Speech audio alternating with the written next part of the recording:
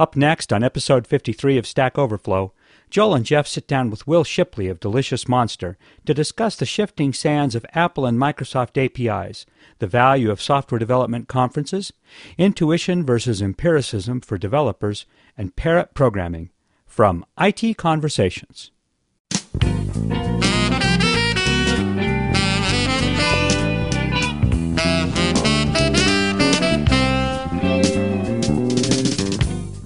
Hi, this is Phil Windley. Today I'm excited to bring you another great program from Stack Overflow with Joel Spolsky and Jeff Atwood here on IT Conversations. The Conversations Network is a 501c3 nonprofit, and we need your help. For a tax-deductible donation of as little as $5 per month, you can support this channel and the rest of the Conversations Network. So please visit conversationsnetwork.org to become a member and help us continue to bring our programs to the world for free. Our audio files are delivered by Limelight Networks, the high-performance content delivery network for digital media. And now, here's Stack Overflow. Do you still mostly work from a cafe? Oh, every day. Really? Is it just a regular Starbucks? No, it's like a local Seattle chain. I'm not a big fan of Starbucks, actually. Is it? I mean, it's not really very fun to work out of a Starbucks because it's kind of like working in a bank lobby. It's not. There's not a lot of character going on there. No. What is it? Are you allowed to say what the cafe is, or are you too afraid? Yeah, it's called Zoka in Seattle. Oh. I actually work out of the University Zoka. On University? Is it on University Ave? No, they just called that because it's close to the whole university area, and it lets students know that they can go there and be incredibly loud and annoying all day. Mm-hmm. Well, you must like it because you go back every day. Well, I actually tried going to a different one that was less students, but what I discovered is that 30-year-olds in Seattle are way more annoying than students because they're like bringing their babies and that stuff. So, our guest today is Will Shipley, the creator of Delicious Monster. Did I say that right, or is it? No. Well, Delicious Monster is the company. Delicious Library is our first application. Oh, right. That's okay. Cool. And the other thing that's cool about Will is that, like all really cool developers, he's written a web browser, which he mentions several times a day on Twitter. That's the 100 times a day. That's there's a special hashtag I actually have for mentioning web browsers. It's OmniWeb, right? Yeah. And was there a next version of that, or am I confused? Yeah, that's why we wrote it. Is in the old days, sort of our charter at Omni was to do what was necessary to keep Next going. It was such a small platform. Really? Wait, did somebody pay you to do this, or no? It's just something I knew I had to do because I knew that we had to sort of break the Microsoft hegemony, and so ever since I was about 15, I said, I need to support whatever technology is the best technology right now, so that I can sort of move on with technology. So I got into Next in college and basically just did whatever they needed. You must be exactly my age because I tried to get into Next in college, but they wouldn't send me one. Yeah, I got lucky with that because God, think of how the world would have been different if they just sent you a damn Next. Well, it was like a developer program. There's an academic developer program or something, and I applied, and they just ignored me. Yeah, it was a weird company. I mean, it was really strange because it was, Steve's, Steve's chance to be knocked on his butt and learn a little humility, I guess. Mm-hmm. And that was really good for him. I mean, he would not have been able to come back and make Apple so successful if he hadn't, really tasted failure in the form of Next. Mm-hmm. But we were lucky because at the University of Washington, there was a guy there who was sort of, in with Steve from the old days. And so one of our, IT guys at the UW actually, ordered 100 Nexts or something from the very first batch. So, Jeff, I have some news this week, which I just blogged about. This is the first time I actually did something for Stack Overflow. It's not the first time. It's like the second time. We've set up a series of developer days, Dev Day, Stack Overflow Dev Days. It's a bunch of one-day miniature conferences, sort of like a tasting menu on all kinds of different developer topics, which we're going to do in 5 different cities. Let's see. What are the topics? I haven't gotten speakers lined up yet. But I have sort of half commitments from people, but I haven't got the. You have to get the dates first before you can get the commitments, and then you got to get the bringing a conference together. It requires a lot of things that are catch-22s. Here is my list of topics, and what we want to do is have it just be a whole day with a bunch of like maybe half-hour, 45-minute tutorials on a really, really wide, diverse spectrum of topics. We got Android, iPhone development, Android development, this thing called Google App Engine, which is like writing code that runs on the Google servers. We might do like a Python session because that Google App Engine stuff is supposed to be written in Python, I think. That'd be cool. That'd be cool. We got a jQuery thing because that's really the new hotness. ASP.NET MVC is the new Microsoft hotness, and that's what Stack Overflow is written in. We'll be launching Fogbug 7.0, so that's just buried in there subtly. Are we going to get any iPhone dev stuff in there? Yeah, I got that iPhone and Objective-C. Cool. And awesome. And hopefully a session on Mercurial or distributed version control, something like that. Ooh, that's a really good menu. I like it already. I want to go to this conference. Okay, well, Joel. you're already scheduled to go in San Francisco. Yes. And you have to speak. I'm going to be at all 5. Let me tell you what the cities are. It's happening in October. Here's the schedule is San Francisco, Seattle, Toronto, London, and Washington, D.C. Those 5 cities. Cool. And sounds like fun. Yeah. Hey, will you come to the one in Seattle? I might come to one in San Francisco. I'm moving in 2 weeks. Really? Yeah. Yep. Just to be closer to Jeff? No. Yeah, I was, we had to admit our love eventually. Just to be further from Microsoft? Actually, that was a big part of it. Honestly, that's actually partially true. It's a lot more fun to be in San Francisco if you're in the Mac business, I guess so. Because, I'm close to Apple, close to Pixar, close to all those things. Right. But Apple will break your heart, Will. Every big company will break your heart. It's just a question of like what technology you believe in. Mm-hmm. I mean, I'm not an Apple loyalist. I'm just loyal to what I think is the best development environment. And the minute somebody comes up with something better, I'm gone. I'm not like, cool. Oh, I love Apple and I love everything Apple does. Well, after this conference, you're going to be all over the Android jQuery interface. Doubt it. I've seen a lot of, would be. I mean, Next Step's been around since '89. Uh-huh. And I've been praying since '89, and I've seen a lot of interfaces since then where people have been like, "Oh no, this is the new thing. This is the hot thing. This is gonna be so cool." Yeah, like Microsoft comes up with a new set of frameworks every other year, basically. I mean, going back to remember back when they had the everything was direct. Oh, like DirectX, Direct Play, Direct Action, Direct Query, Direct Live, Direct this, and then then they're like, no, everything is going to be. What was the next one? Active. Active, yeah. So then it was active this, and then they said no, it's .NET. Yeah. And then they're like active.net, live.net, and then now everything's live, right? That's the new thing, live. So live. But no, this year these are the really good APIs. This year, you see, this year is going to be different than all those other years. Yeah, no, really good ones this year. I totally believe it this time too. It's 100% likely. Yeah. And so every time somebody asks me about the newest, whatever framework, whether it be Java or whatever, I'm always like, well, I admit I don't have any experience with this framework that doesn't exist yet, but what I do have experience with is this set of developers. So I just don't believe it. But one day I'll be proven wrong, and I'll be happy. And then you'll move back to Seattle. So you bought a house in San Francisco and everything. What neighborhood you moving to? Castro, actually. Oh, you got a cafe lined up? Not clear. There's apparently one called Cafe Flore, which looks really nice, right? Yeah. On Market. Ooh, good breakfast. So, but I don't. Yeah, and they also serve booze there, which I think is just awesome. And I've always thought, why don't cafes do this?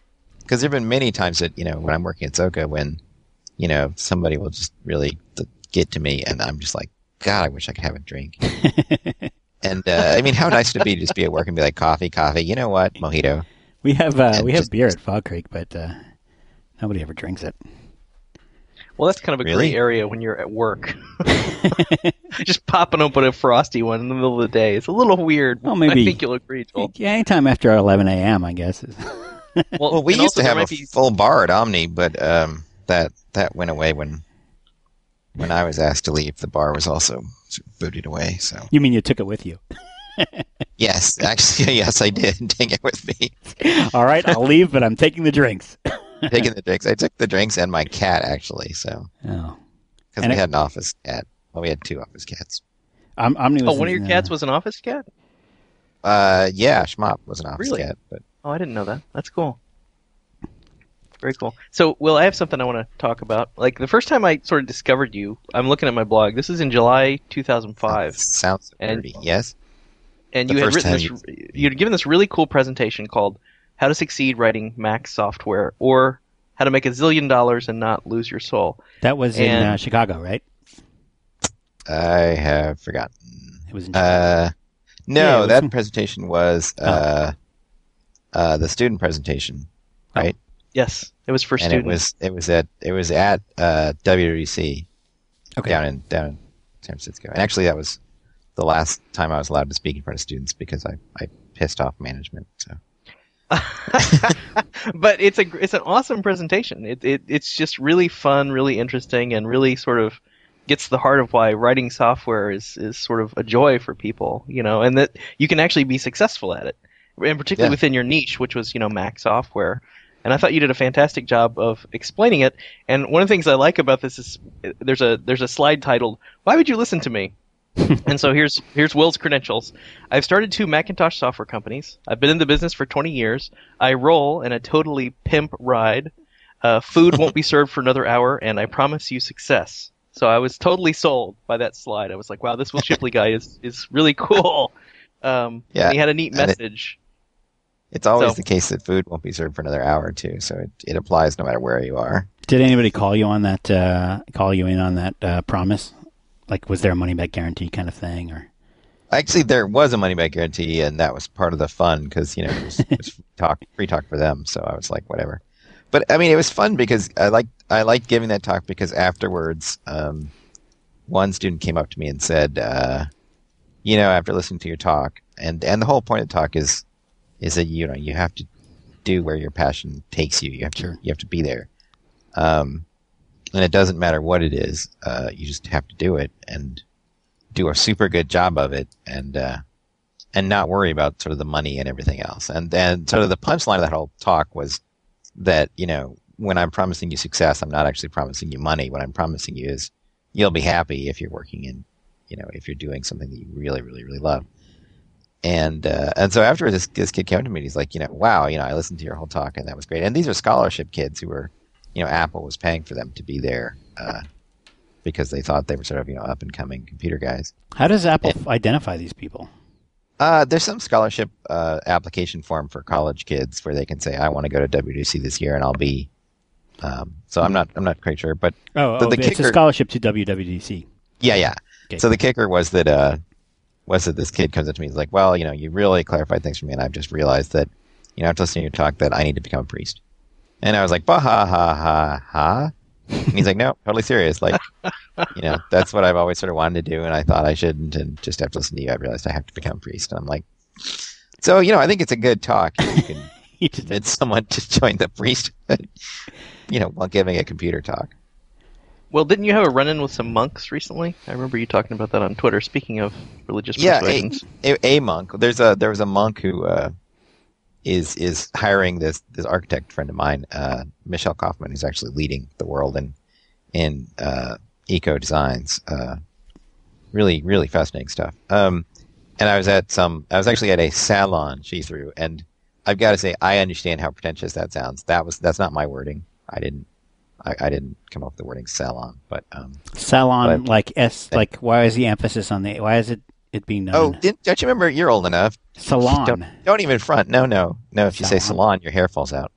Oh. Don't you remember that old salon. SNL routine where no, it's like they're making fun of the Paul Mitchell ads. And he's like, and he's like, this shampoo is salon, and somebody comes up to him and says, salon? And he goes, no, if you say salon, your hair falls out. It's salon shampoo. So, now I know what's going on. Ever since then, whenever somebody says salon, I'm always like, salon. Salon. It's either French or like, Southern hick. Yeah, I think they were going for Euro trash. Euro trash or Southern hick, yeah. But I feel like you just can't say the word salon without having your tongue in your cheek. I mean, you got to have a sense of humor when you say the word salon, no matter what. I have a listener question to play, which is right on topic here because we've been talking about WWDC and Dev Days. Hi, Jeff and Joel. My name is Chris Johnson. My question is, I'd like to know your thoughts on the value of attending conferences. I can see where they're very valuable if you have a product to promote or if you're doing a presentation. But if you're just someone who wants to learn some things, become a better developer, is attending conference a good use of time and money, or are there better ways to do it? Thank you. So I'm gonna kick this off by saying absolutely not. Unless it's the Stack Overflow Dev Days conference, which is only because it's only $99. It's only one day, and if you live in one of those 5 cities, we come to you. You don't have to pay for all the travel and stuff like that. Oh, that is nice, actually. Yeah, I like those one-day conferences. Apple started doing them, and they are they are way better than WWDC for the money. Bang for buck wise, yeah. Sure. How much does WWDC, like it's a standard conference is a week, and it's like $1,500, and even at that price, food is atrocious. I've got to get this in. Yeah, the food WWDC is the worst ever. They're under contract with the damn organization. You can't serve other food. Yeah, oh my god, they do it at Moscone usually, right? Yeah, and so it's the Moscone caterers, and it's just like it's like being in lunch line again. You're like I can't believe I've hit this level of success and I still have to eat creamed corn. Well, I mean, how are you going to cook? Honestly, how would you cook good food for like 1,800 people that have to be served in a 40-minute period? At oh my god, I can't believe I'm saying this. At TED this year, they had the same problem. Well, when I was at TED. I know. Yeah. I'm so sorry. You can edit this out. Turn it into at NASCAR racing this year. We had the same problem where they rented this new venue and they weren't. They came with with the city caterers and it was just horrifying. Yeah. But then the last day they had a little off-site picnic for the whole group and these guys came in and it was the best food I'd ever had and they served to everybody and they just there are catering companies that do this. The problem is not it's expensive is what. Yeah. When I know this because I've been putting on this conference called The Business of Software, where actually mostly Neil Davidson is doing the work, but I've been sort of providing the branding, and the costs of a full-fledged conference like that are just outrageous. I mean, this Business of Software is worth it, but I mean, it costs $1,500, and the sponsor of the conference is losing money at that kind of price. Somebody told me, a little bird told me that the cost of what was that conference we were just at, Jeff? Mix, right? Microsoft Mix in Las Vegas. Yep. That the cost of that whole thing was to Microsoft was about $5,000 per attendee. Really? And what happens is, first of all, you if you want to do it in a hotel or one of those convention centers or something like that, they require you to guarantee a certain number of rooms in the hotel will be occupied by your attendees, because the only reason they have those ballrooms is to sell hotel rooms. Mm-hmm. So you have to commit to a certain number of hotel rooms, and if nobody shows up, you got to pay for them yourself. And then you got to use the hotel caterer, and everything is ridiculously expensive. One of those urns of coffee is $1,000 per urn. No. Yep, and that's pretty typical actually. That's not like outrageous or the most expensive. You try to do a conference in New York. If you decide you want to have like a coffee break for your attendees, it's $25 per attendee for tea and coffee, and no snacks, no food, just tea and coffee.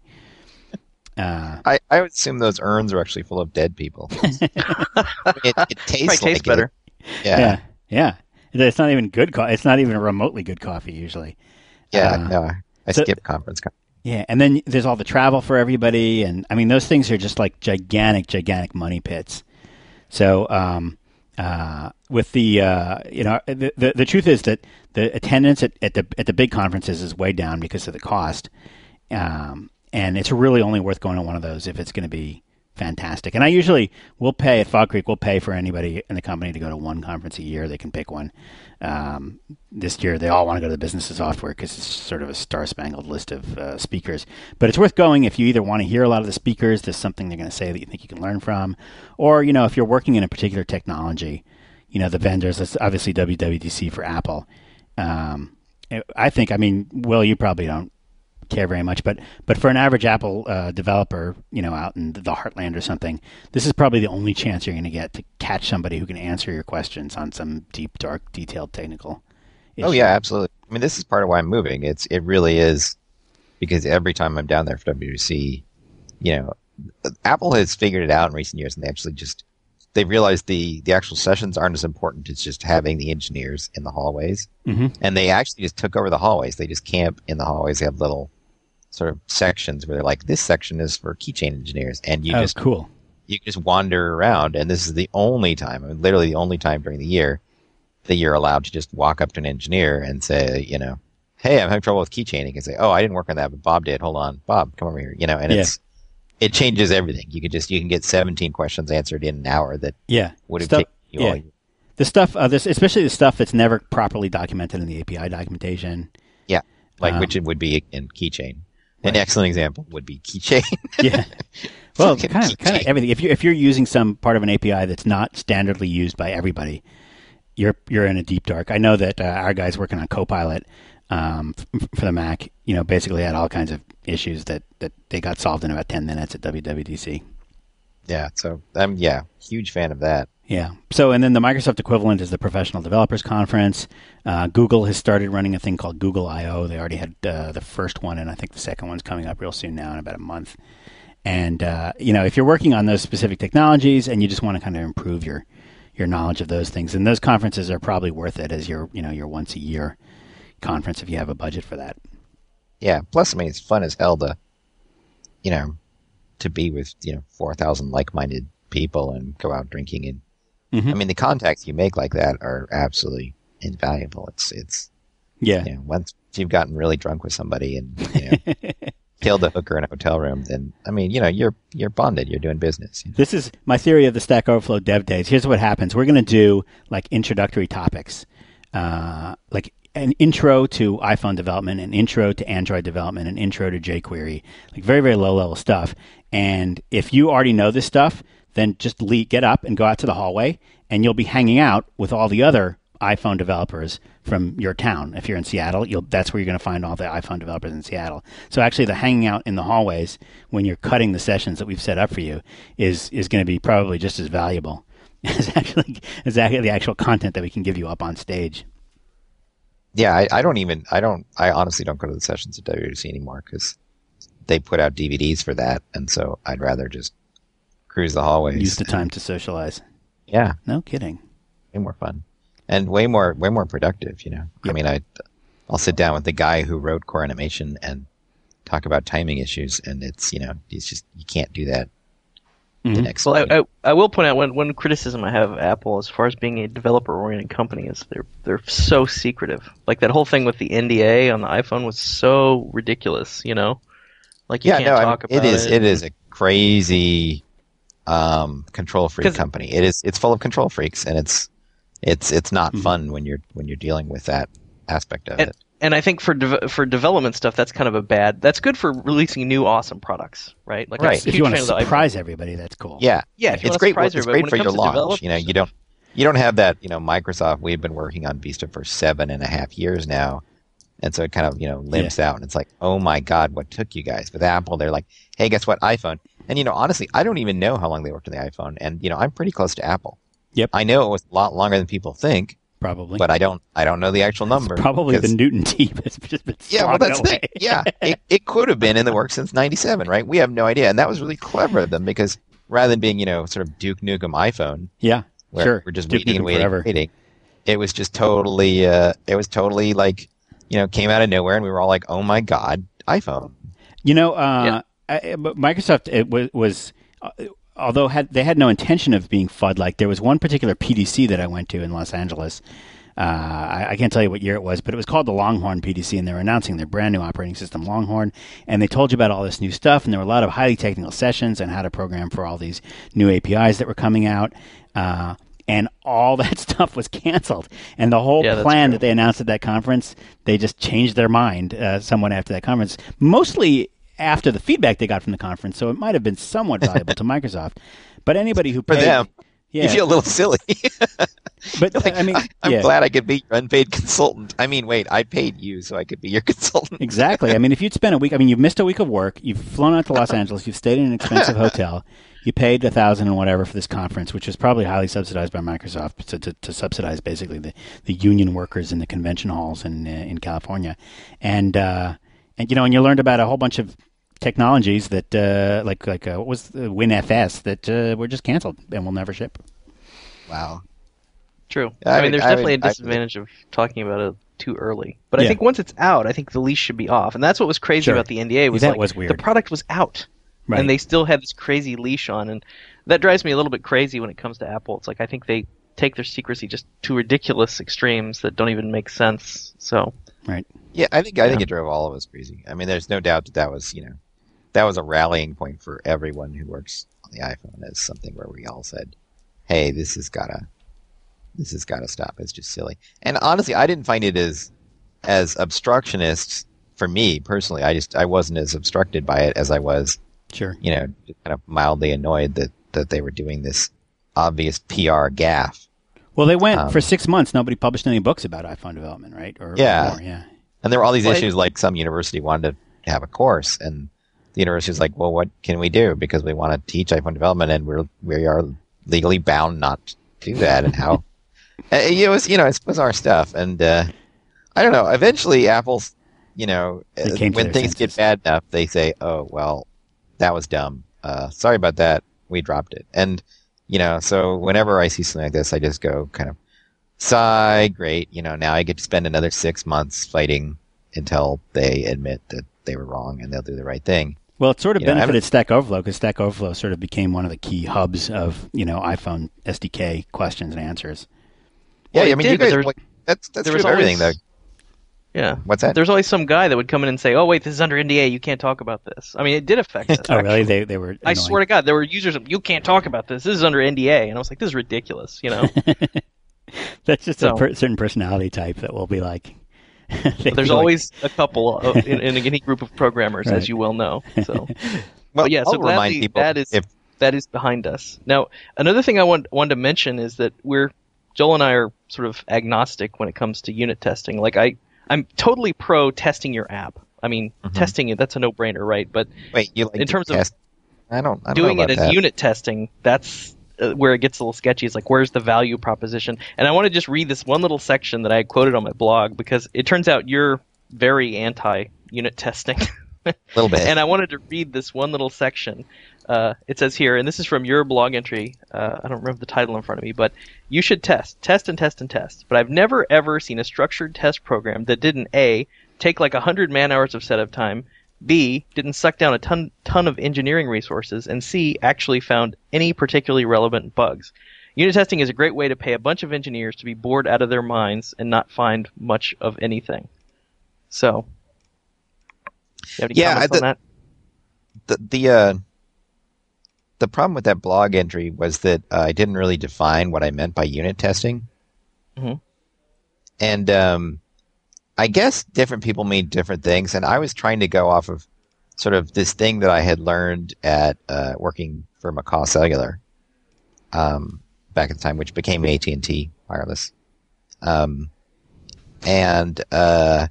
so people are like, like for example, the core data team at Apple took, real exception to this. They're like, if there weren't for this, kind of testing, there just simply wouldn't be a core data.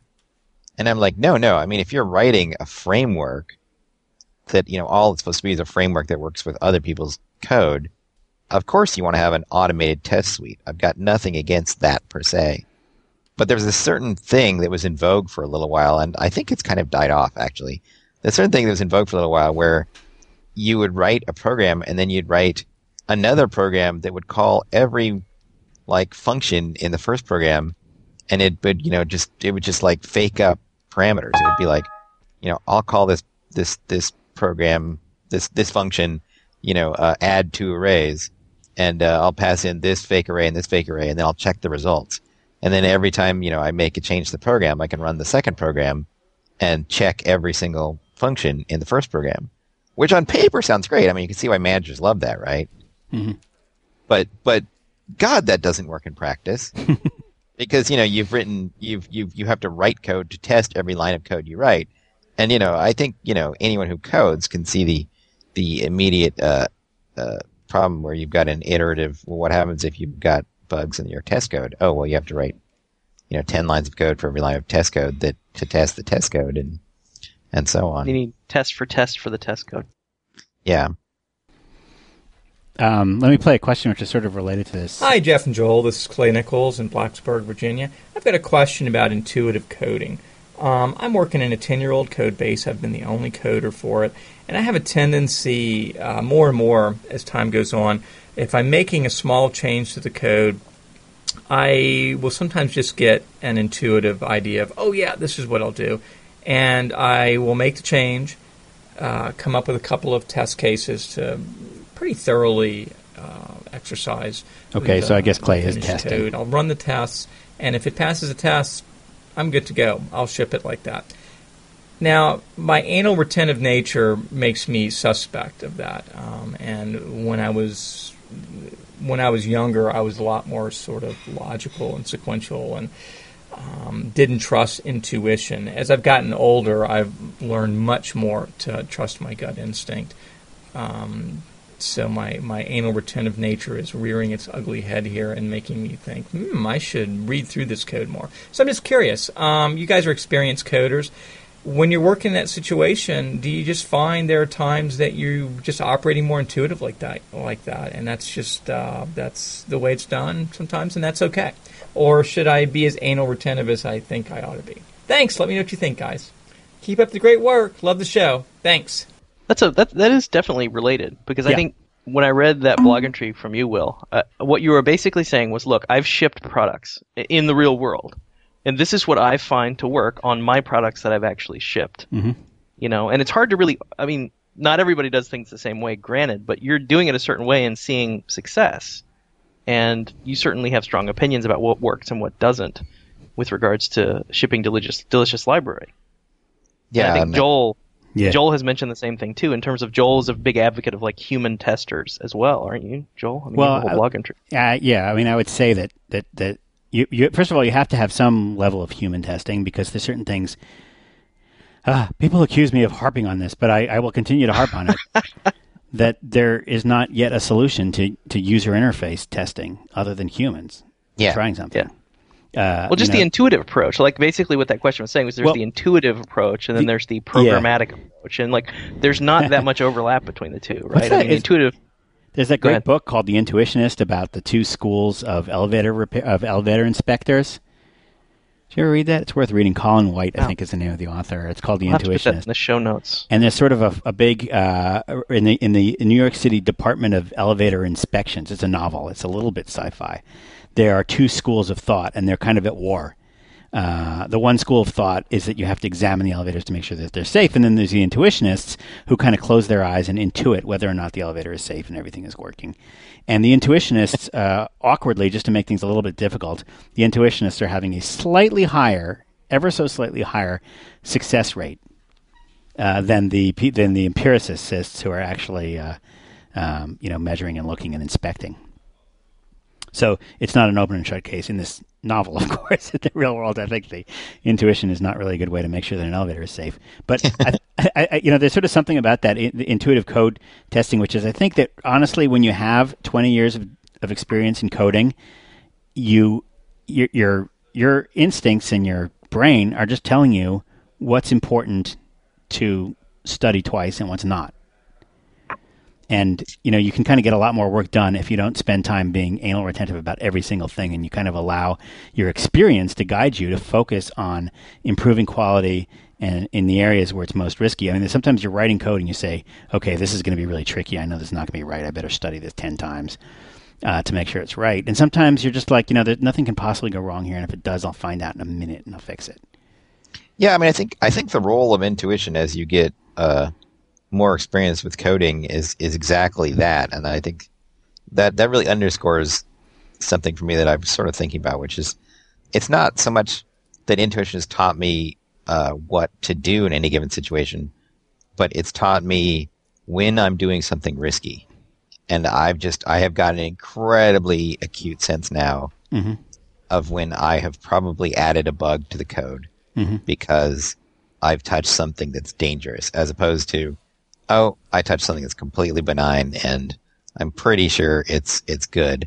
And that lets me focus my testing. And I just actually did this exact thing where I ran a static code analyzer on Delicious Library to prepare for the 2.1 release, which is coming up. And And Apple has this neat tool that'll run through your code and actually sort of pretend to run it, but not quite.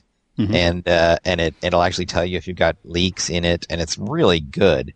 It's really amazing. Like, it'll point out all these flaws. Does it? Can it tell you if your program will halt? Yeah, no, it'll tell you based on it. It actually can prove that P equals NP. Wow. Yeah, no, I mean, I was super impressed with this thing. That's it. I'm switching to Macintosh development. I know, right? Remember, kids, Macintosh, the one to remember. But so I'm fixing up some bugs, and at one point I'm in some code I'm not really sure about, and I'm trying to fix some memory leaks, and I'm just thinking to myself, you are currently breaking publishing. You're doing that. Just remember that you're breaking publishing right this second, because you are. Like, you can't just do this blind. You can't go into some code that you haven't looked at in a long time and fix a memory leak and not break something. Yep. And then 2 months later, and fast forward to last week, I'm actually literally writing one of my just below VP level contacts at Apple. And you only get to do this a couple times in your life, right? Mm-hmm. And I'm writing him, and I'm like, hey, you guys, .Mac is totally broken. Worked before, and this is just completely. I don't know what you want me to do, because I depend on this, and I really need this for my product. So I'm really looking for advice, because nothing works. Did you use the in the old days when I was on the Apple the Excel Macintosh team? We used to say, well, if you don't fix this for us, we're just going to have to look for other platforms to develop for. Maybe we won't develop for Macintosh. I mean, over the years, I've learned to be a little more polite when I pull that, because it keeps turning out. I mean, that's the other thing you learn from experience, is that 99% of the time it's your fault, and the other 1% is probably yeah. So, and literally, and I had thought, in my defense, I had sort of asked my team to test this bug, and I had been clear enough to them that, no, when I say test the bug, I mean go back to the shipping version and test it versus. So they both tested on the exact same beta I did, and both reported, yep, it doesn't work. And I thought, oh shit, this is really broken. So then, 2 minutes later, I tested it again on the shipping version, and it works fine. And I realized, oh my god, no. The 2 months ago when you fixed the memory leak, you really did break it, just like you thought. And I didn't make a note of it at the time, and so I'd forgotten it, that I would, that I was pretty sure I was going to break it. And, and it was just a reversed comparison, just one little line of if not instead of if, and everything worked fine. And so I had to write this apology mail saying, I am so sorry. This is 100% my fault. It's nothing to do with you. I am so sorry. So I always used to put, whenever I did that, I would put a comment in the code. I would just write / undone, and then I would write a comment in the code. And then I would sort of grep for those things all the time. Yeah, my problem is no matter what comment I use, I eventually get so many that it just becomes... Right. That's what I was and so then I skip to another one. I'm like, to do, warning, fix me. And, and then you just get depressed. You look through your program and every 3 lines, like, warning. Yeah. I don't know about this. Fix me. This looks bad. It is kind of weird, because you are, and then you ship the product and it's fine. Nobody complains. Yeah, that's what scares me too. So these things couldn't really be that bad. And that is sort of an empirical, it's, in addition to being intuitionist, you're also being an empiricist, which is like, I know about all these bugs, but lo and behold, nobody said anything. So, yeah, well, I mean, you've got to prioritize. I mean, I don't write medical software for exactly that reason, because I know there are some bugs in my program when it ships, and I also know that the severity of them is not that great, and the likelihood of them is incredibly small. Right. But if I were shipping medical software where a guy would die, I would have to be going through every damn line and making sure, and I just want to do that. I just want to point out that I have the ultimate blog entry for this. It's the first rule of programming is it's always your fault. Don't blame the compiler. Yeah, always look at your code, have it documented to the assembly code level that you're doing everything correctly before going to it's a problem with the library or it's a problem with the operating system. Right? I don't know. I used to think that for years and years and years and years and years until Java Well, then came you get out. burned. You do get burned, but just you got to cover your bases. It's just responsibility, right? I mean, even when you think you're right, like Will thought he was right. I mean, everybody makes mistakes, and it's tough. But yeah. Well, I did it right recently. I was really proud because I did the opposite thing where I went the iPhone talk I recently gave for in San Francisco. I had just visited Apple and talked to their evangelism and WWR teams and I found the right approach, which was I went in and I was like, show me what I'm doing wrong here because I'm getting these really bad results. Mm-hmm. And so just show me how to use the tools correctly. and and I honestly did it. I did not think it was their fault, but turned out it was totally their fault. And so, and they gave me one line of code. They were literally like, "Oh, here's one line of code to fix this," and it was just magic. But it was nice because I didn't go in just like, your stuff is crap and I hate this. I was just like, well, I must be using this wrong. So. This reminds me of something I read this week. I don't remember where it was, but MIT recently changed their introduction course that everybody takes to learn programming, the very first course. For years and years and years, it had been it's taught by Hal Abelson and Sussman, and they have a book called The Structure and Interpretation of Computer Programming, and it's written in Scheme, and it's what they called a very bottom-up approach to computation. So you're thinking about computation at the lowest level, and you sort of build from there. And that was really the introduction, and it was kind of an awesome course because it served as sort of the perfect weed out for people who just are not going to be able to deal with certain programming concepts. But it was all very interesting. It was a good course, and it's still a great way to learn programming. But they recently replaced that with a course that happens to be taught in programming, in which your job it's a course about programming robots to run around and do things in the real world. They do the programming in Python because that's the language that their robots speak. I guess they come from Python land. I don't know.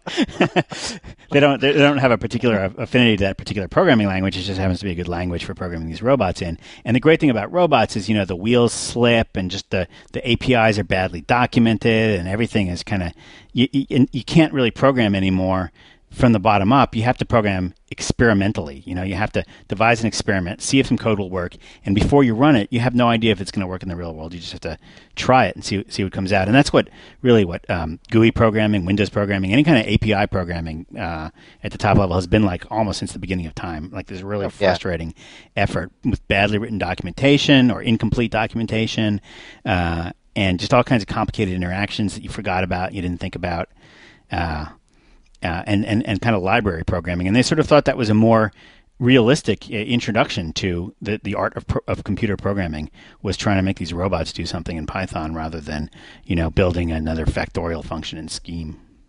Yeah, I mean it's really true. 97% of your time as a professional programmer is not going to be spent going, well, I sure need to invent another hash table. I mean there's friggin' libraries for them. A and B, it's just not that hard to do once. Yeah. But all your time is spent saying, oh shit, why is my file getting truncated when I quit the program? Oh, I actually do have to call fclose explicitly, or 1 out of every 100 times I'll get truncation. And ooh, did that actually happen to you? I'm really sorry about that, delicious library to users. I've got that fixed in the next. Wow. It's not in the main file, it's in a backup file, and it just turned out that it was file IO problems. You should write a unit test for that, Will. That's the thing. You wouldn't have thought. What would have been the unit? Wouldn't have caught it, right? That would have been a perfect example of not catching it, because it would have been memory resident at the time, and so it would have said, "Oh yeah, here's the rest of the stuff." Because we've got, I think, and I may be talking about my butt, but we have file mapped IO or memory mapped IO. So I think that last block would have still been in memory if I'd read it back. We got a moment of silence for all the lost, delicious library data files. Well, it wasn't the main file. Luckily, it was not. So, which is actually, I mean, because that's actually handled by core data, and this error came about because it's been so long since I've written anything to deal with files. Because Apple just completely give you a different way to do it. Yeah. And it's so. I mean, it's so nice to, like, that's one of those things where when you grow up and you learn C in the 70s, and you're programming all C programs, and it's just like the whole world is so different from those days. Yeah, like 90% of my code in the 70s, or I think any code, was file IO and string manipulation, because it's so hard to deal with strings back then. Sure. And now that's like 0.1%. Right.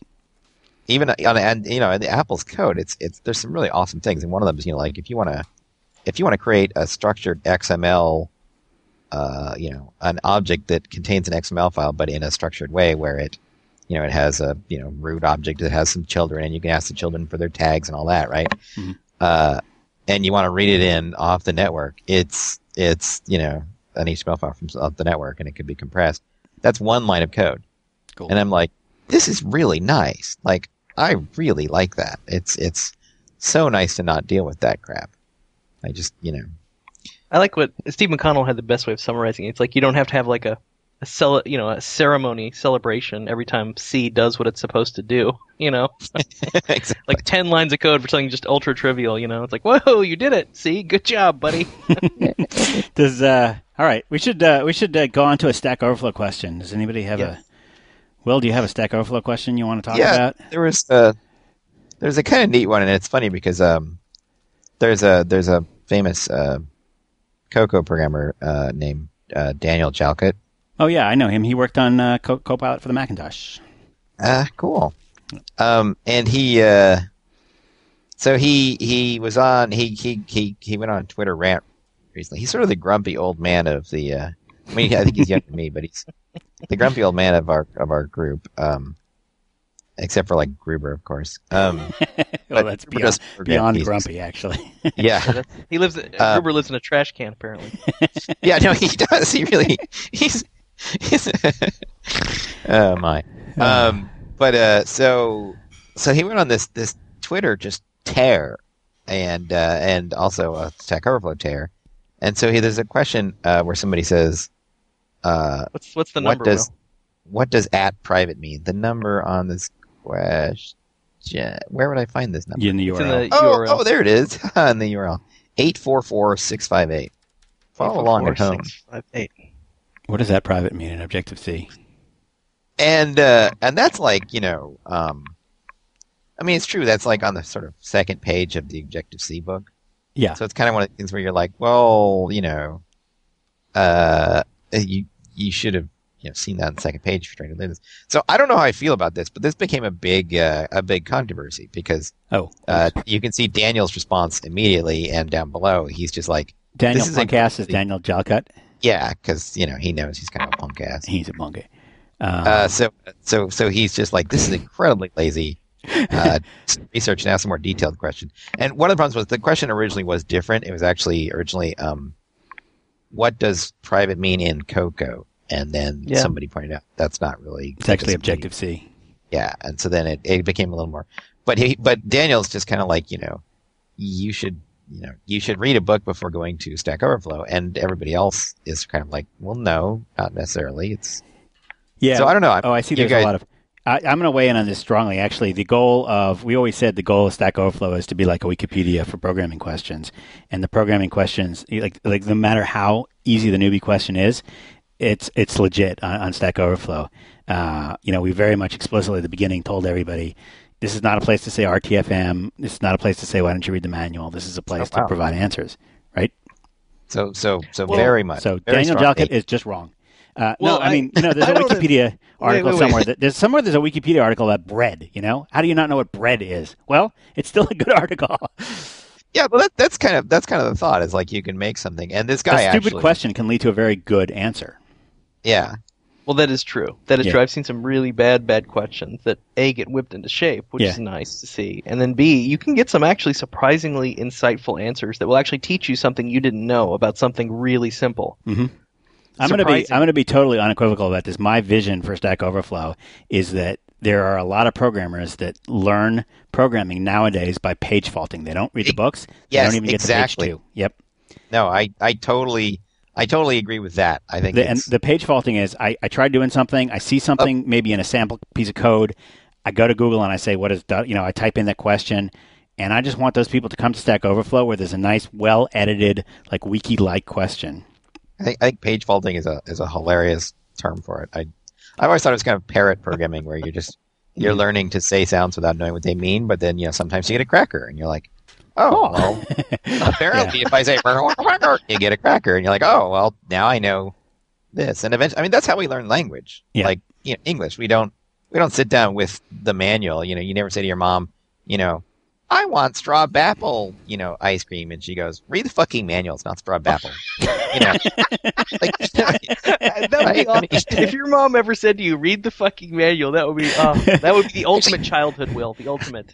Well, no, my mom kind of did, honestly. I mean, seriously, my mom was pretty tough. I mean, it was like, I was like, what does this mean? She'd go, look it up in the dictionary.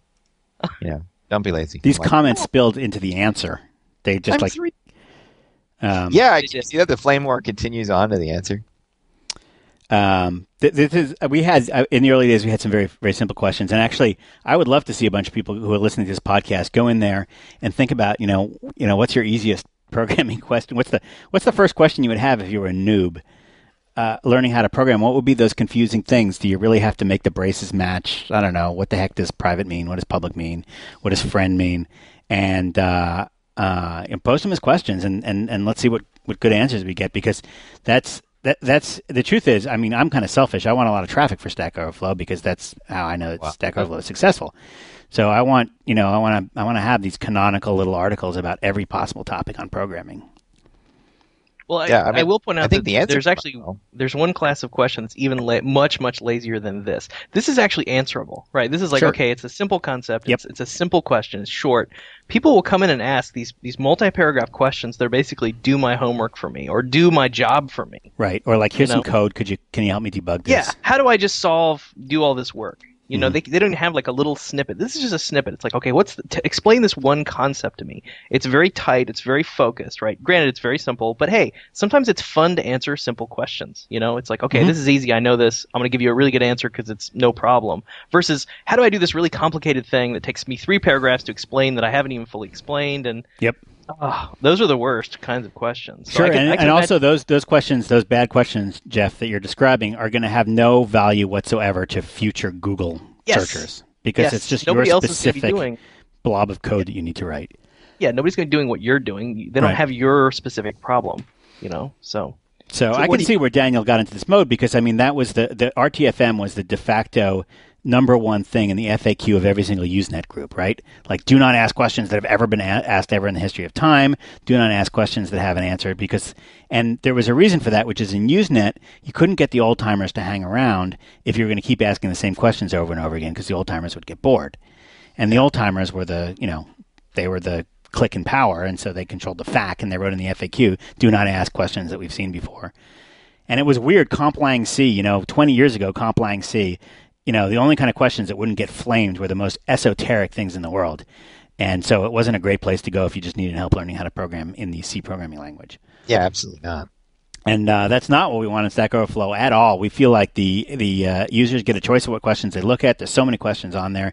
It's possible to find questions that you're going to find interesting and entertaining, even if you're not interested in the simple questions anymore. And we have a very strong deduplication mechanism to prevent dupes, both the community doing it, but also just because when you type in your question, we'll search, and so we probably get fewer dupes than somebody like Usenet would, where there was in the original Usenet, there was absolutely you didn't even have the archives, until Deja News.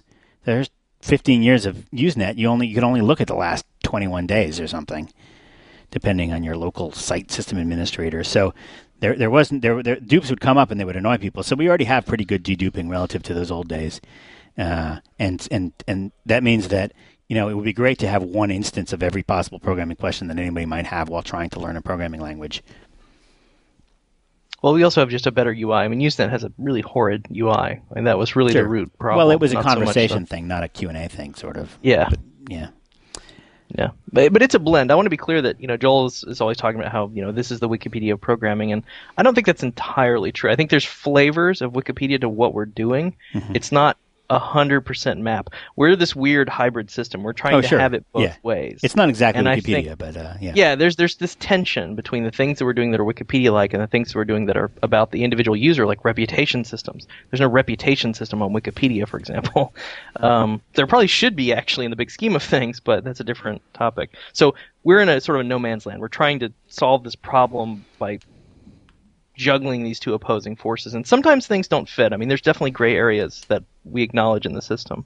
So, yeah, I mean, I think you guys are trying a noble fight, which is you're trying once again to solve the dig problem, and I think it was clever of you to I mean, clever or accidental. Who knows?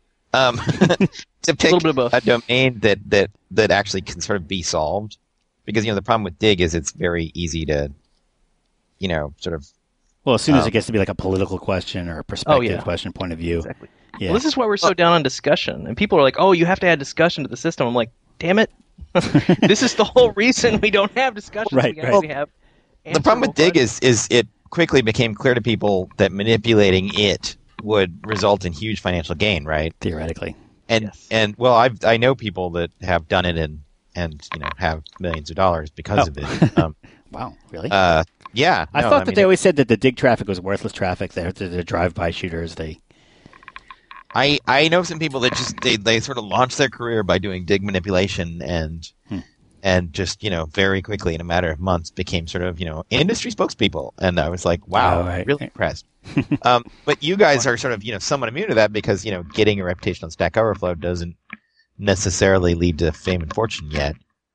But I worry, I do worry about the day that you get, I don't know, maybe there'll never be a critical mass of programmers that's so big that it's like worth pursuing, essentially worth defrauding the system in order to get fake reputation, right?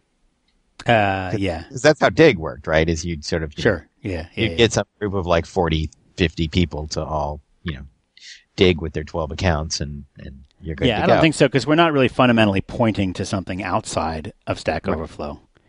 And as much as I would love to be, sort of the head honcho on Stack Overflow and be number one with the trophies, I'm not willing to put in the fraud time to do it.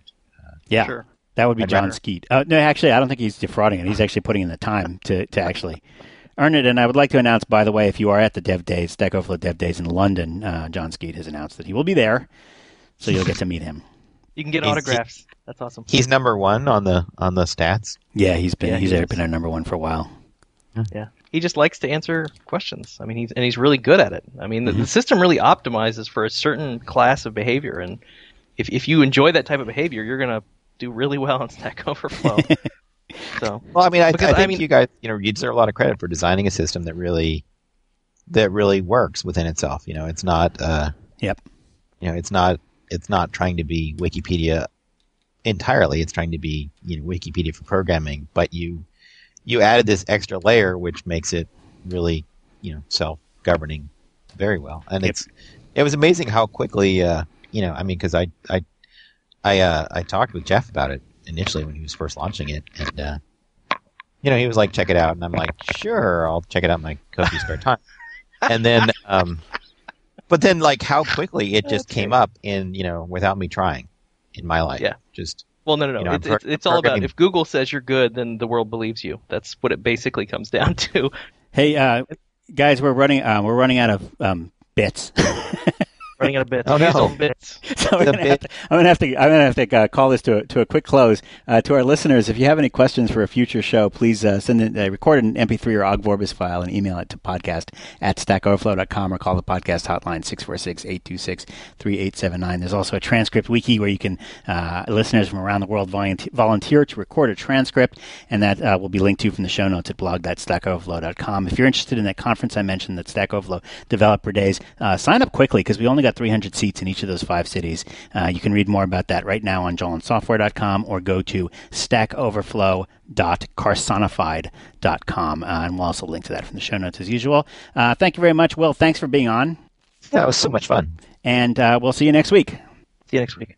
My 8 gigabyte memory card, which has nothing on it, I tell you nothing, suddenly filled up. I don't understand. Ooh. That's weird. Okay. Is that going to happen again? Why are you filling about memory? an hour? Oh, you have a piece of hardware. I record to a little SD card. I see. And it just filled up.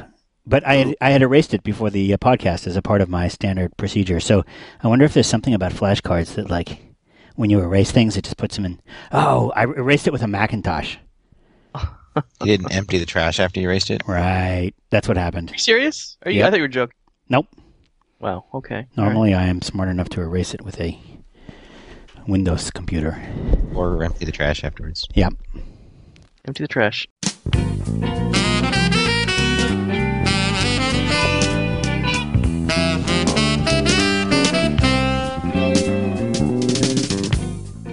You've been listening to Stack Overflow with Jeff Atwood and Joel Spolsky. The Conversations Network is a 501c3 nonprofit, and we need your help. For a tax-deductible donation of as little as $5 per month, you can support this channel and the rest of the Conversations Network. So please visit conversationsnetwork.org to become a member and help us continue to bring our programs to the world for free. Our audio files are delivered by Limelight Networks, the high-performance content delivery network for digital media. The post-production audio engineer for this program was Charles Lane. Our website editor was Jeff Atwood. The series producer is Jeff Atwood. This is Phil Windley. I hope you'll join me next time for another great presentation from Stack Overflow here on IT Conversations.